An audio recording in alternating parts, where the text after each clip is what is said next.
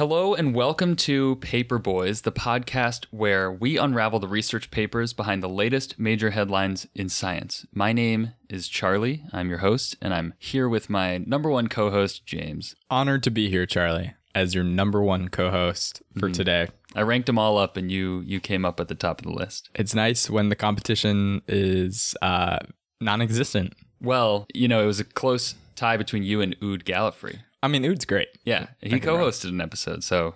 You're not wrong. I'm glad Dan Carlin hasn't snuck in here. Oh, yeah. Actually, Dan Carlin is my favorite host, even including you. Sorry, James. I was listening to this other podcast that was pretty interesting. This guy went on this long walk, a long meditative walk through Japan, and he was like, I'm going to block technology through all of this, except when he went through this historic battlefield, and he was like, I am going to listen to this one hardcore history episode because I have to as I walk through this. I don't blame him. No, I mean... Like, how could you give that up? That's like the only reason to giving up technology. Yeah.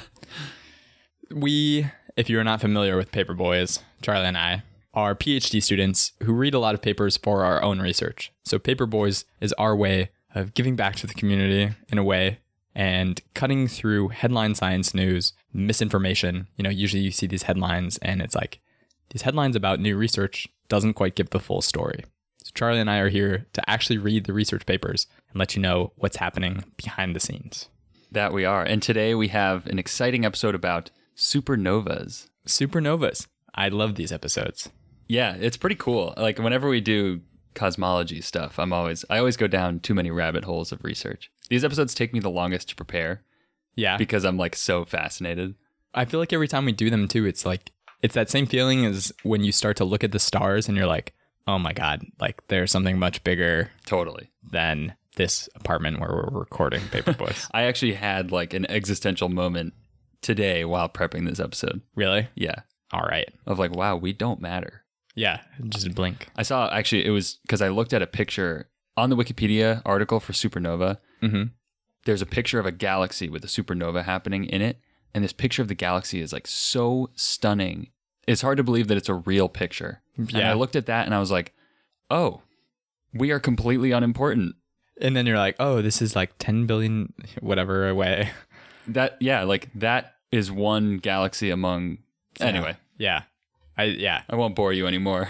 No, I saw a poster of like the Milky Way yesterday that like, you know, has the zoom in of like our solar system. And they're like, you know, there are 400 million stars in the Milky Way. 400 billion. Yeah. And then they're like, there are over 100 billion galaxies. And you're like, all right, just stop. You want to know what will make you feel small? And this is another thing I've been doing lately, is playing this game called Elite Dangerous. I haven't heard of this. Okay. It's insane. It's a full-scale simulation of the Milky Way. What? And you live in like, you have like a spaceship and like you I think you showed me this maybe briefly, but like I think I showed it to you when I first started playing it, and then I was off of it for a long time and I just started playing it again. It is insane. Like you can visit every star in the galaxy. Like you can go to the solar system, but like that's not exciting.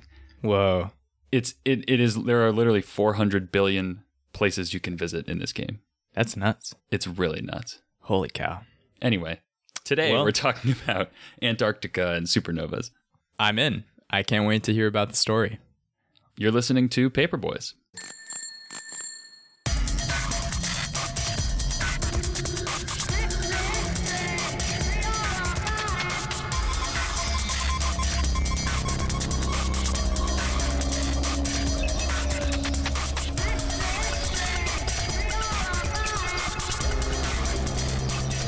As always, before we get started into the episode, we want to thank you, the listeners, for joining us again for another edition of Paper Boys.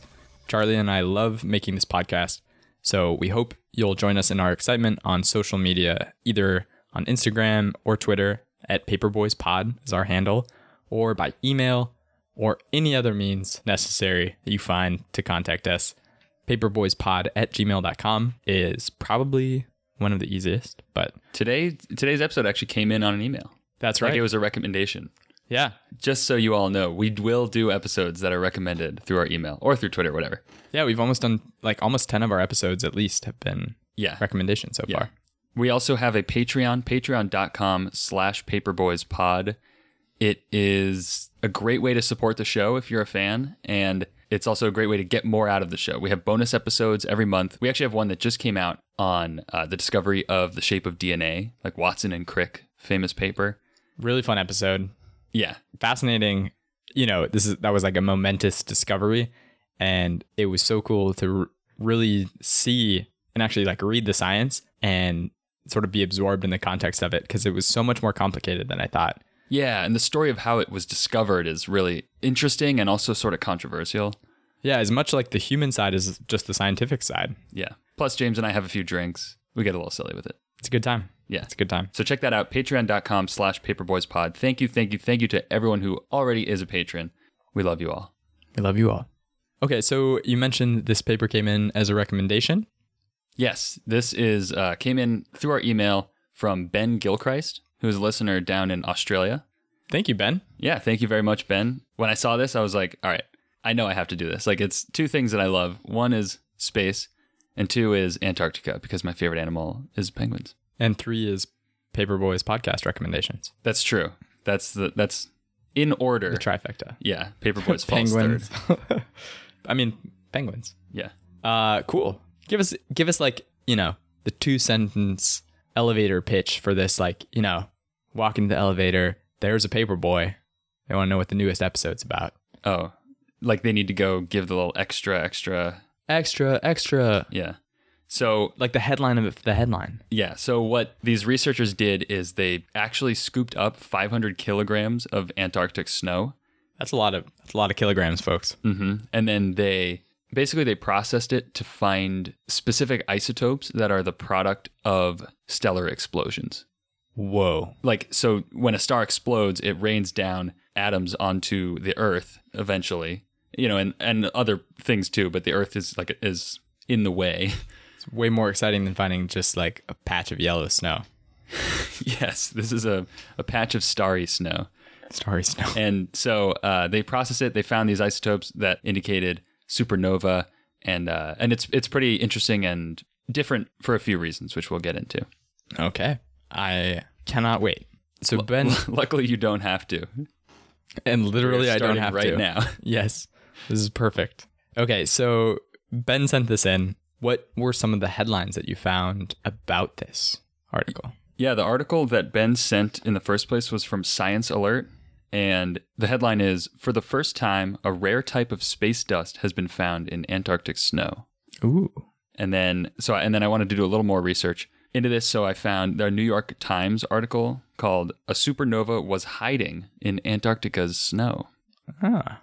And Just then, hiding right under their noses. yeah, it's ready to pounce. Hiding underneath all those penguins. Yeah. And then one more from the Toronto Sun. "Supernova remnants in Antarctic could be 20 million years old." 20 million? 20 million, yeah.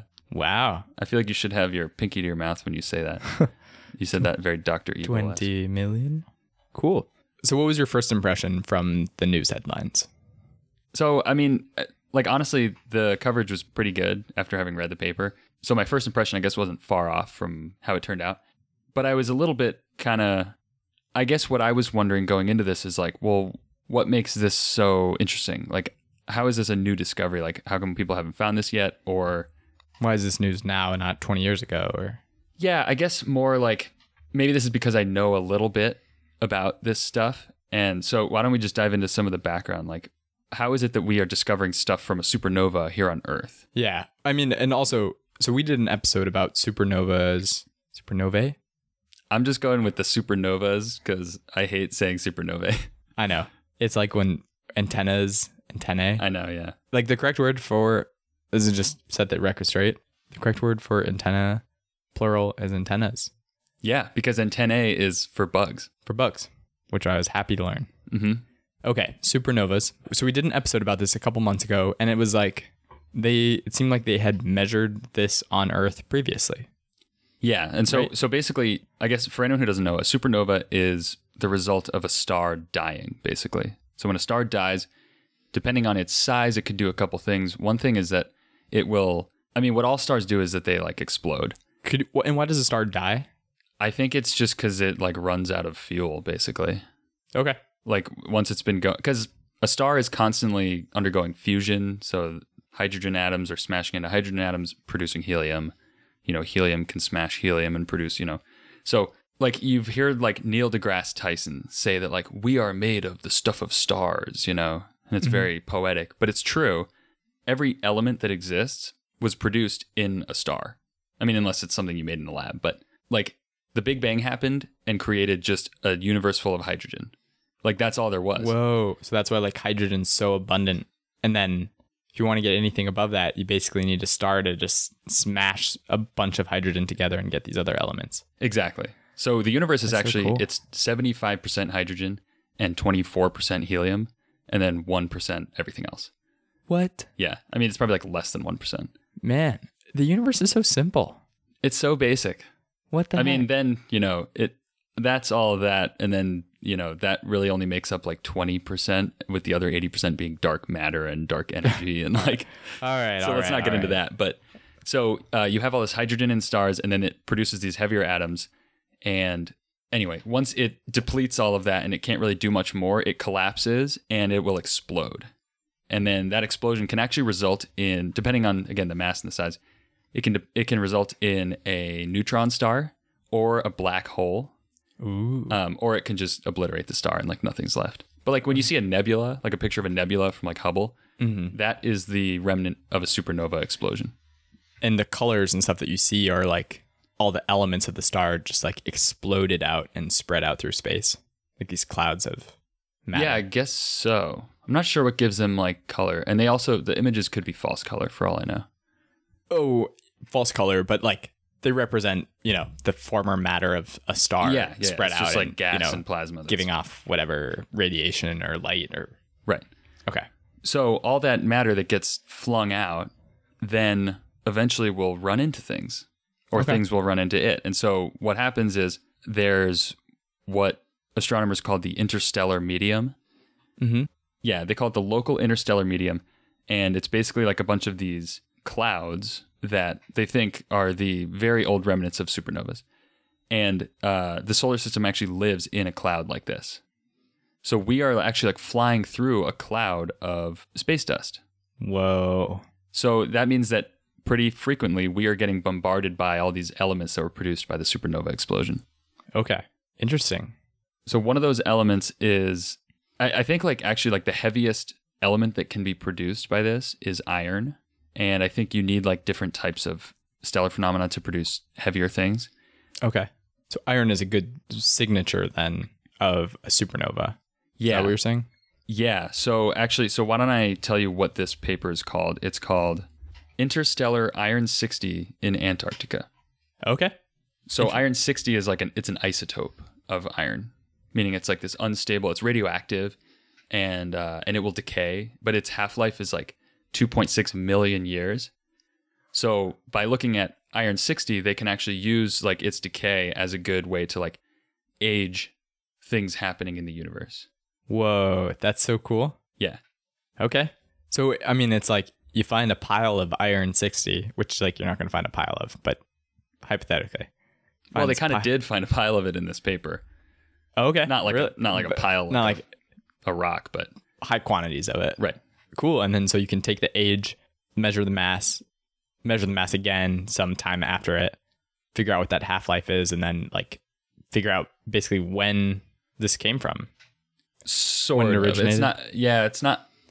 Probably not that exact. It's more like because the half-life is 2.6 million years, it lets us know that wherever it came from happened within the last 10 or 20 million years, as opposed to Gotcha. a billion years or whatever. Okay. Yeah, we can't get around 2.5 million years half-life. Right. And I'm so- sure you'll get into that more in the methods. Yeah, and so I feel bad now. We're 15 minutes in, and I haven't even said who wrote this paper or anything about it. So the first author is Dominic Kohl, who comes from the Technical University of Munich. And then there's a bunch of other authors who are all from kind of various like German and Austrian institutions. And it's published in the journal Physical Review Letters, Volume 123, which came out on August 12th, 2019. Okay. Cool. So now diving into the paper. Interstellar Iron 60 in Antarctica. Mm-hmm. I mean, there's literally 4 words in this title, so I'm going to try to glean what's important from this. And I'm getting the interstellar part, talked about supernovas. Okay. Got Iron 60. Okay. Antarctica. Mm-hmm. That's the last piece of the puzzle here. So, I understand the word in. Yes, that's an easy one. So yeah, I mean, I think what you're getting at here is like why would you go to Antarctica to find this if it's hitting the Earth like all the time, everywhere? When you can just go out your front door. Yeah, like hold out a cup, collect a little glass of Iron 60, Yep. Throw it down in the mass spectrometer. Get your physical review letters, paper in. Get your papers. No, so they did this in Antarctica because it's like a pristine source for this sample. Like this space dust and like stuff from micrometeorites, like this stuff could also be on like little pieces of actual like rock that are falling to Earth. And basically in Antarctica, there's very little collection of like other sources of dust. So you can imagine like if you went to the desert and you took a sample, it would not be very representative because that's getting blown around and like there's lots of other stuff falling on it, or like in the mountains or something. Like rocks are moving all over the place. Going to an iron mine in the desert is like not the place you want to try to find and analyze samples of iron from a star. Right.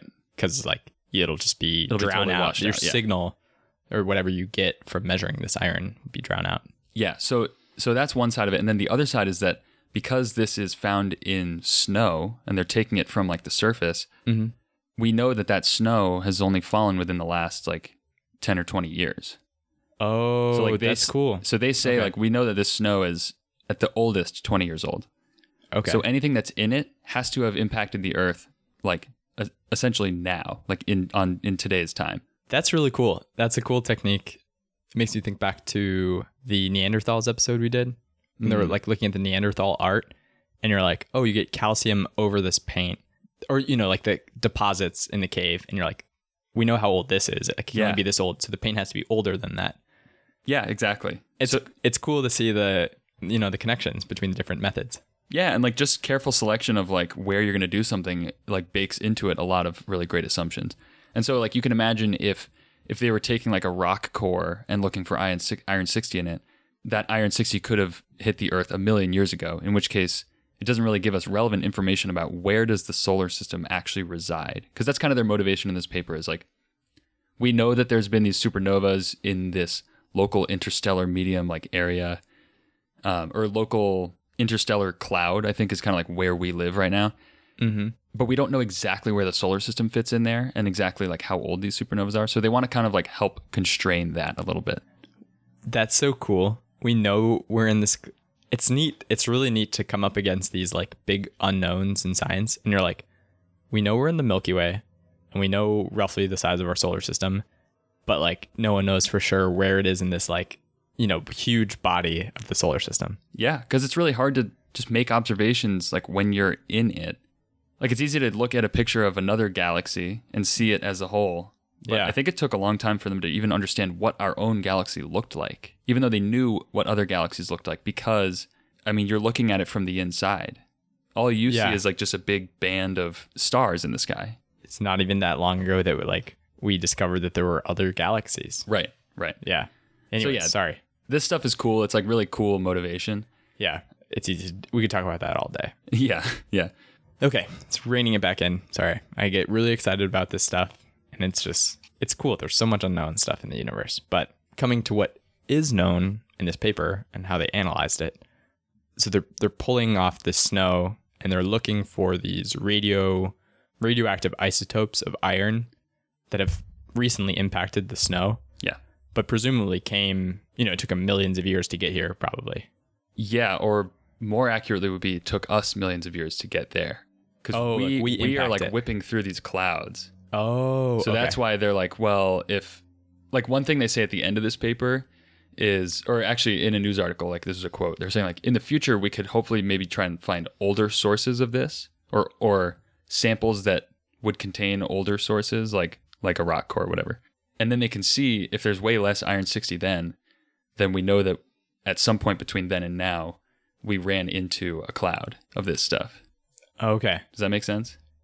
It's like the iron 60 is in this cloud and the solar system is zipping through the galaxy at, like hundreds of kilometers per second.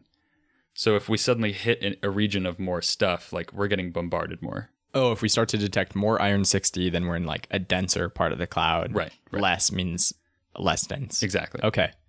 Sorry. I So derailed I'm you. like recovering from my mind just being blown. I was Yeah. thinking of like, the Earth is spinning in a certain axis and going around the sun in a certain plane.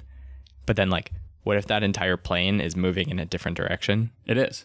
Downwards or like upward? I mean, if it's hitting, no, so that's why it's interesting because it's like, it's impacting Antarctica. But like, Antarctica is like sort of not in the plane of rotation around the sun. Oh, I see. Yeah. But it's possible that our entire solar system is moving in an orthogonal direction. Yeah, exactly. Or like a direction that is perpendicular to Right. that Right. axis. Okay.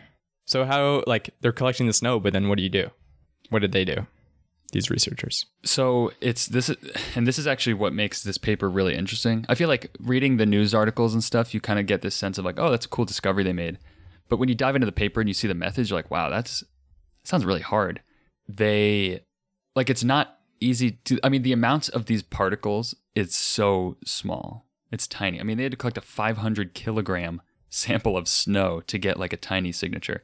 So 2,000, yeah, like over 1,000 pounds of snow. yeah, so what they are trying to do with this sample is like, and I think this is pretty common in like a lot of different scientific fields, is they're looking at like ratios of these different isotopes, or like Okay. ratios of the isotope versus the stable configuration of the atom. Like it's hard to just straight up detect like a single atom of iron 60, So Is that because the iron 60 would just be detected as iron? As normal I don't iron, know or- why they have to do it this way. Okay. And I don't really know exactly how these techniques work. But the reason why that's relevant is because in this paper, they use the ratio of iron 60 to manganese 53, which is another radioisotope. I guess like in addition to this interstellar dust, there's also interplanetary dust. So interplanetary dust comes from the solar system. It's like stuff that gets released from comets or asteroids or like maybe even a planet or something. And then I guess there's this effect where all that dust very slowly moves in towards the sun because of drag. And then the sun's radiation hits that dust and produces these same isotopes. So you can get iron 60 as a result of like processes in the solar system, which Okay. would be indistinguishable from iron 60 that came from a supernova. You're just seeing iron 60. You have no idea what the origin is. Exactly. And so what is important about that though is that process of like producing iron 60, the interplanetary dust, is that it's very well understood. And so Okay. we have a very good idea of exactly how much we should expect to see from that process. Okay. So anything in excess of that, you can reasonably assume came from a supernova. Interesting. Okay. So what technique do they actually use? Like, you give me a ton of snow, like literally like 1,000, 1,000 to 2,000 pounds of snow. And I'm going to be like, I'll hold a magnet up to it all day and try to pull out iron. But like, I have a feeling that's not going to detect whether there's been Yeah. the remnants of a supernova. Yeah. So they actually have to like melt the snow down. Okay. So that's the first step. They melt the snow down and then they run that water through a series of filters. It's like a filter made of cellulose, they said. And the first filter has a pore size of, I think it was 12 micrometers. It's like coffee, making coffee. Yeah, exactly. Interstellar coffee. And Whoa, do you think you want to use this interstellar water? to make man, coffee? that would be, I mean, it's not really interstellar water. It's just Antarctic water. But it's got interstellar. I mean, we're made of space dust too. Yeah, but your like, coffee already has iron 60 in it. Come on, man. from you're a ruining- supernova. you're ruining the fun. No, it makes it way cooler. Like this stuff is everywhere. So Mhm. I guess we'll get to it when we see how much there is in it. You'll see exactly how much of this is falling all over the earth. Okay. So they run it through these filters. The second filter had like a 2 micrometer pore size. And then, so now in those filters is trapped a bunch of particles. Like those are meant to be like dust particles from like micrometeorites and whatever else. Mm-hmm. And then they also have the water, which is now absent of those particles. So they have to process those separately. So they take the filters that have all that dust baked into them and they just like burn them down to ash. And then I guess they do some chemical processing on that ash. I think they actually add a bunch of stable iron and stable manganese to it because like they need to like seed it in order to better, because then they have a very known quantity of iron in it. Oh, so that when okay. they find those ratios, it's like easier to calculate. And then, okay, the ratio is going to be off from whatever they put in. Yes, exactly. Interesting. So then they do the same thing with the water. They evaporate the water and collect it like somehow, and then they process it and they add stuff to it. Cool. Okay. Is there a name for this process, or? I don't know if there's a name for the process that they did, like the chemical processing, but then the analysis part is that they did accelerator mass spectrometry, which I think, we've talked about mass spectrometry on this podcast before. It's basically like you can put a sample in. It's like it's like the plankton technology that we talked about, I think a couple episodes ago.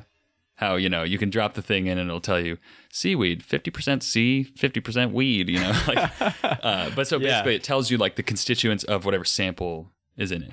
But I guess this technique, the accelerator mass spectrometry, is like extremely sensitive for like very, very small concentrations of this iron 60 and manganese 53. Okay. And the authors say that there's only 2 facilities in the entire world that are able to process like these samples. And one of them happens to be at the Technical University of Munich. Ah. Where's the other one? The other one I think was in Australia, some school in Australia. Okay. Yeah.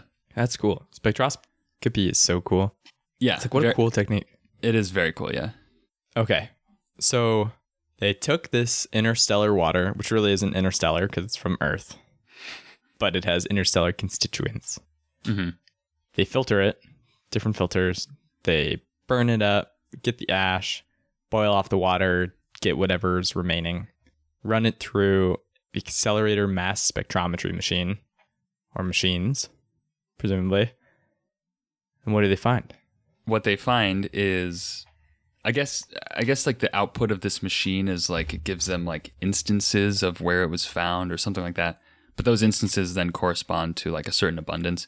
So anyway, you boil it all down, they do the math, and they found that between the 2 samples, they found about 73,000 atoms of iron 60. That's not very much. That is like a tiny, tiny amount. Yeah. It's like disturbing how tiny that is. Yeah. I mean, you think of like you have half a ton of snow that took up, I think they said it was 6.25 like meters squared of surface area. So that's like, a small room or something. Yeah. I mean, that's bigger than my bedroom. And you find only 73,000 individual atoms. Like that's how sensitive this machine is, that it could pick out that small of an amount. I mean, that's got to be like fewer atoms than you could probably fit on the like head of like the needle of a pin. That's tiny point. Dude, you're not even on the right scale there. Like 73,000 atoms is like not even... It's small. Like I don't think that's even visible with like a microscope. Yeah, that's small. It's very small. So they then calculate that like what would be the actual rate of like iron 60 hitting the Earth if, with given that amount in the area that they found. And it was 1.2 atoms per centimeter squared per year. So like think of like on your thumbnail, if you held out your thumbnail up to the sky, in 1 year, you would only get 1 iron 60 atom that hit it. That's crazy. That's how sensitive their measurement was. But probably with a ton of energy, right? Yeah, probably, but... Well, I mean, it's interesting. You get galactic cosmic rays hitting the Earth, and so you get these, like, very small nuclei. I mean, this is just from what I've heard, but it's amazing. They hit with, like, it's a small nucleus, but it hits with a lot of energy. Yeah, I mean, those are what gives people cancer in space. Yeah. Like a galactic cosmic ray and stuff. Yeah, I don't I'm think sure this that iron just 60 probably is quite like that. destroys a piece of DNA. Yeah. Interesting. Anyways. Yeah, but so that gives you a sense of like, okay, this is hard to detect and makes you sort of appreciate what they've found here. But it's not like they're the first group to detect iron 60 from supernova, but still though, I mean. But just paying credence to everyone who has done this, it's crazy. It's so cool. I mean, it's like actually hard to wrap your head around. Yeah. Okay. So 73,000 atoms. What does that mean? So, yeah, I mean, like, I feel like we just talked all this amount about how tiny that is and how few that is. But that's actually way more than what you would expect to find if we didn't have interstellar iron 60. Really? Yeah. So they kind of are able to like predict what they would be able to expect, like coming just from interplanetary dust. So they have, there's previous studies that have shown like exactly what the ratio of iron 60 to manganese 53 should be in like meteorites. Mm-hmm. So like stuff that is just, solar system based. And then using this relationship, they basically found that like what they found in the snow is 2 orders of magnitude higher than it should be if we just had interplanetary dust. Whoa. Yeah. So I mean, like this is 100, we're getting 100 times more iron 60 than if we were not floating through a former supernova. So like that tells them, all right, we're floating through a supernova and this is how much of it there is. Yeah. So like that confirms what they were hoping to find, basically. That's awesome. So do you have any sense for like how they really know what to expect from like just the interstellar dust interacting with the sun, the amount of iron 60 that we get from that? Like, couldn't that be changing, year to year? I think probably not very much, because what's going on in the solar system is very constant, Like they know exactly how much energy and radiation the sun is giving off. They know exactly how many, not exactly, but they know like by mass, how many asteroids there are out there and where they are. So like you can build models that predict like, well, so here's how much dust there would be. They can put bounds on it at least. Yeah. And like, we've sent satellites that have like probed for dust, for like interplanetary dust. So we actually like have made in situ measurements of interplanetary dust. So we understand it pretty well. I mean, that's my unqualified answer, but what I think is the case. And I guess even though the iron 60 is old, really it's only, it only impacted Earth within this like less than 20-year time frame. Right. Which is, we've been measuring this stuff more or less for at least 20 years. Yeah, exactly. Okay. So that's cool. So I mean, it's all really happening in this time frame where we've had knowledge of like how much is happening. Yes. And have good estimates. Yes, okay. Exactly. Cool. That's really neat. Yeah. So Richard Feynman would want me to ask, is there anything else that could be accounting for this iron 60? I mean, yes, there are other things. And they actually spend like probably half this paper just talking about those other possible sources and ruling them out. Could one of the sources be little gremlins that live in Antarctica and convert iron to iron 60? They didn't discuss that one. I think you should write a letter to the editor and disclaim this whole piece of science. I mean, the fact that they didn't address that is alarming. It is. Like, what are scientists even doing anymore? Ugh. Anyways, so gremlins aside, yeah. What other possibilities did they consider and cancel out? So one of them is like, it's possible that, I mentioned that iron 60 can come from these meteorites, like that are coming from interplanetary dust. It's possible that this area in Antarctica has just had like tons and tons of meteorites impacting it. And so then there's like higher abundance of iron 60. What they did though is they kind of looked at, based on the concentrations that exist in meteorites and based on kind of the statistical probability of them impacting. And then, they looked at this distribution and they found that the concentration that they found in the snow, where it falls on that distribution, it would be a 0.1% chance that it could have come from meteorites. So it's not impossible, but it's like so much less likely. Yeah. Probably didn't I mean, happen. like you could disprove that. 99.9%. Yeah. Right. I mean, you could disprove that just by taking another sample from like, the North Pole or something, doing the same process. And if you find the same concentration, then you're like, okay, definitely not coming from those meteorites. Yeah. Huh. Okay. So that's pretty convincing. And then here's one. They actually spent like a lot of time covering this one. A full page out of the paper that was only 4.5 pages. Wow. Talking about nuclear fallout. Oh, I mean, I think that's a good possibility, not knowing anything about it. We're finding plastics everywhere. We did the episode where they found nuclear radiation at the bottom of the Mariana Trench. Yeah. Yeah. So Why? yeah. And it's also because they're taking like a sample that has existed only in the last 20 years. It's like a very real possibility. Yeah. There haven't been as many tests in the last 20 years. No. But the fallout would still be, settling. Oh, yeah. As opposed to taking a sample that is from 100 years ago, nuclear fallout's not an option. Yes. In that case. So they did this whole analysis and like they tons and tons of assumptions by looking at concentrations of other particles that are kind of like a good proxy for what would be produced by nuclear bombs, yada, yada, yada. It was very long, and like I read it and I was like, okay, this is really interesting, but I would have to know so much more to really digest this properly. Anyway, the summary of it all is they basically said that like the production of iron-60 from nuke tests would be completely negligible compared to what they found in this sample. That's reasonable. Yeah. But then there's also like nuclear reactors that exist, and there's tons of nuclear reactors. So they're like, maybe that could be another source. That makes me wonder now, there was that recent nuclear accident in Russia. Did you hear about that? Chernobyl? No, I mean, like even more recent? Weeks ago. Really? Yeah, they were doing a test. They believe it was for a nuclear powered missile. Huh. 5 Russian scientists died. I mean, there was like You serious? a blast, and like Central, Eastern, and even Western Europe detected, I believe, throughout Europe, they detected elevated levels of radiation that would suggest usually a civilian reactor, not like a nuclear bomb blast. Right. So it was a short pulse. Oh, man. And there's like the Russian city, I forget what it's called. It's sort of like the equivalent of Los Alamos in Russia. It's a closed off city. So people don't just like go there unless you have a reason. Right. It's where all their nuclear research is primarily, from what I understand. I'm forgetting what isotope it was that they measure now, but it's interesting, Oh.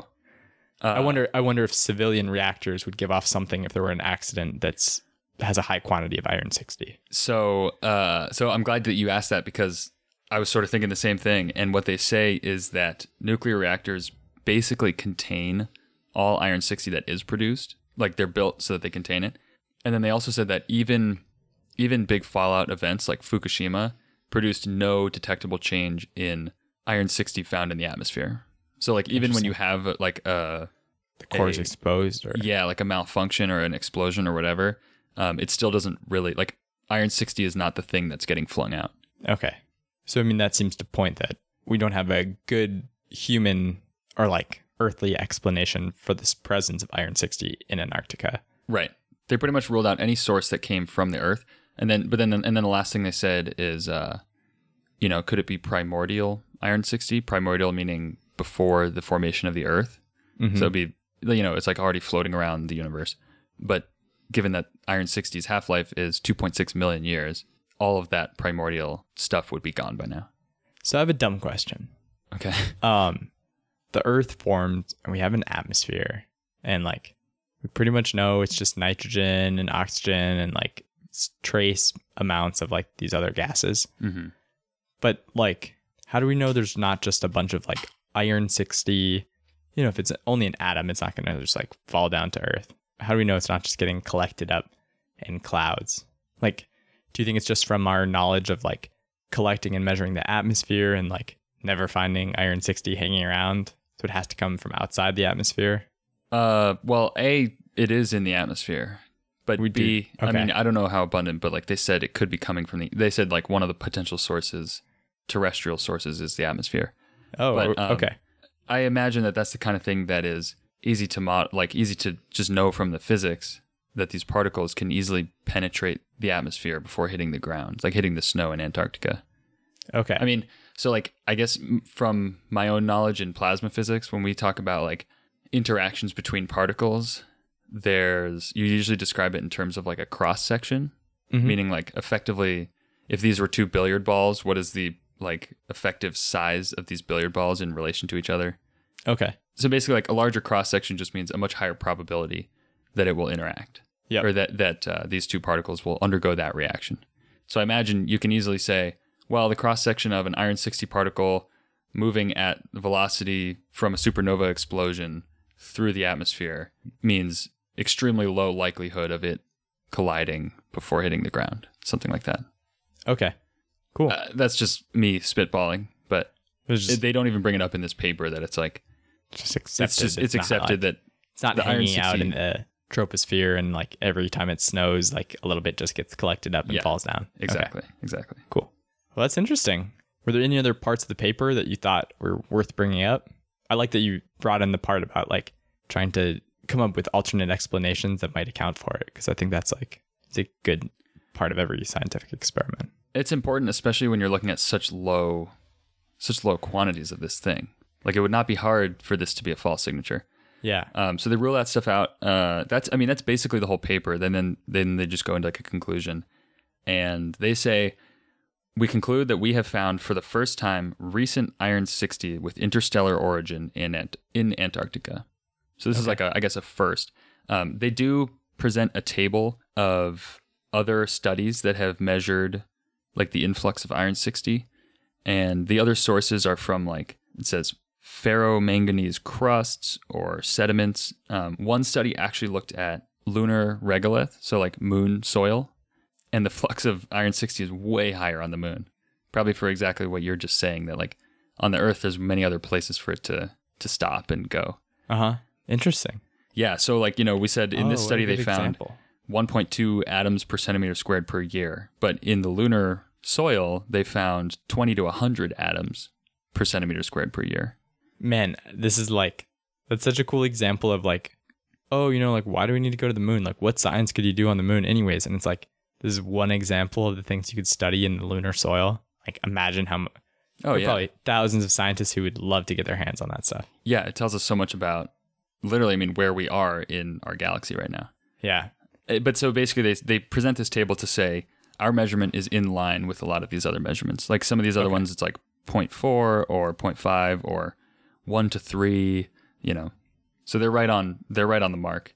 It's just that their source, being Antarctic snow, is very unique compared to the other sources. Cool. Yeah, so that's the paper. I love it. That was great. No episode would be complete without revisiting the headlines. You said they were pretty accurate, but like looking back on them, is there anything that you wish they had added or that the articles had added? Honestly, there's nothing that I wish they added. The coverage was really good. The New York Times article was probably my favorite just because it kind of wove it into like more of a story while still maintaining the science being really good. The New York Times science articles are really good. They are really good, yeah. I like the first line in it is, I just like the idiom that they used here, I guess. Tens of thousands of extraterrestrial dust, mostly from asteroids and comets, settles all over the planet every year. We are the shoulder to a universe of dandruff. Love it. I kind of like that. Man, the author who came up with that was like, for a week, going around to his or her friends and being like, hey, want to hear this line I came up with for my new article? And they're like, what? And they're like, shoulder for the dandruff of the universe. And then they're all like, we're also New York Times writers. We come up with very cool things every day, too. Yeah, and just totally put them down. Put them down, yeah. No, I think that's really funny. No, it's cool. And it's very illustrative. I kind of wish I had said that at the beginning because it's very illustrative of the process that we're talking about here, which is the Earth ramming into clouds of stuff as opposed to clouds of stuff, washing over us. Yeah. It's a little bit of both. They're both moving. It's all relative, right? Said Einstein. Yeah, exactly. Do you think Einstein was the first to use that comeback? It's all relative? Yeah. Maybe. That'd be pretty cool. Be like, and I know because I came up with the theory of general relativity. No, but also like, when you talk about like relative frames, like I think Galileo was doing that stuff, Yeah. But it would still have a lot of impact if Einstein said it. And you're like, okay, I get it. I'm done. Yeah. That's like, yeah. That's like asking, do you think like a Greek guy was the first person to use "it's all Greek to me"? Like, and they're like, yeah, to me too. Yeah, it's like, no, very literally, it's all Greek to me. And someone was like, I'm going to coin that. All right. Can you imagine if we had to pay taxes on that forever? Yeah, copyright fee. That was my probability teacher's like favorite line. It was so funny in class. He would be like, you're lucky that we'd have to do a bunch of like Fourier transforms and stuff all the time. And he's like, you're lucky Fourier didn't copyright this. Otherwise you'd all be poor. That's pretty funny. Anyways, great article. Thank you for bringing that in, Charlie. And thank you, Ben, for the excellent recommendation. Yeah, Ben Gilchrist, listener down in Australia. Again, we always love hearing where people are listening from. That was very exciting. Like he sent the article, very like short email, just basically the link. And then you responded, James. And then he responded back and he was like, oh, I forgot to tell you because, you guys love hearing this. I'm from Australia. And we were like, Yes. So cool. Yeah. Yeah. We're going to post a map sometime of all of our listener recommendations. We should do that, yeah. But in the meantime, reach out to us on Twitter and Instagram at PaperboysPod. Let us know your thoughts on this episode, where you're listening from. More importantly, check out our Patreon, patreon.com/paperboyspod. Here comes our desperate plea for money, but not really. It's a really good way to support the show and get some bonus episodes. We've covered a bunch of cool topics so far already. Yeah, and we're really looking forward to adding new content and new ways of reaching out. Charlie and I have been talking and planning to add video content for the podcast, which we're excited to be bringing out in the next couple of weeks. And we've set kind of like a target on our Patreon. You can go to the website to check it out. We're still short of that target, but we kind of feel like that is a number where it makes sense for us to start branching out into these different things. Like, You need to see James's beautiful face when I describe to him a scientific concept. I feel like you are all being deprived. So, if as the Patreon grows, we will hopefully be branching out into more cool stuff like that. And yeah, truthfully, all of the proceeds from Patreon are to go right back into the podcast. Exactly. They cover hosting fees and like investing in new equipment so that we can add new avenues if there are things that interest you. So let us know if there are things you'd like to see. Let us know that too. We'd be excited to implement them and hear your ideas. Yeah. Tune in next week for another exciting edition of Paperboys. Thanks so much for listening.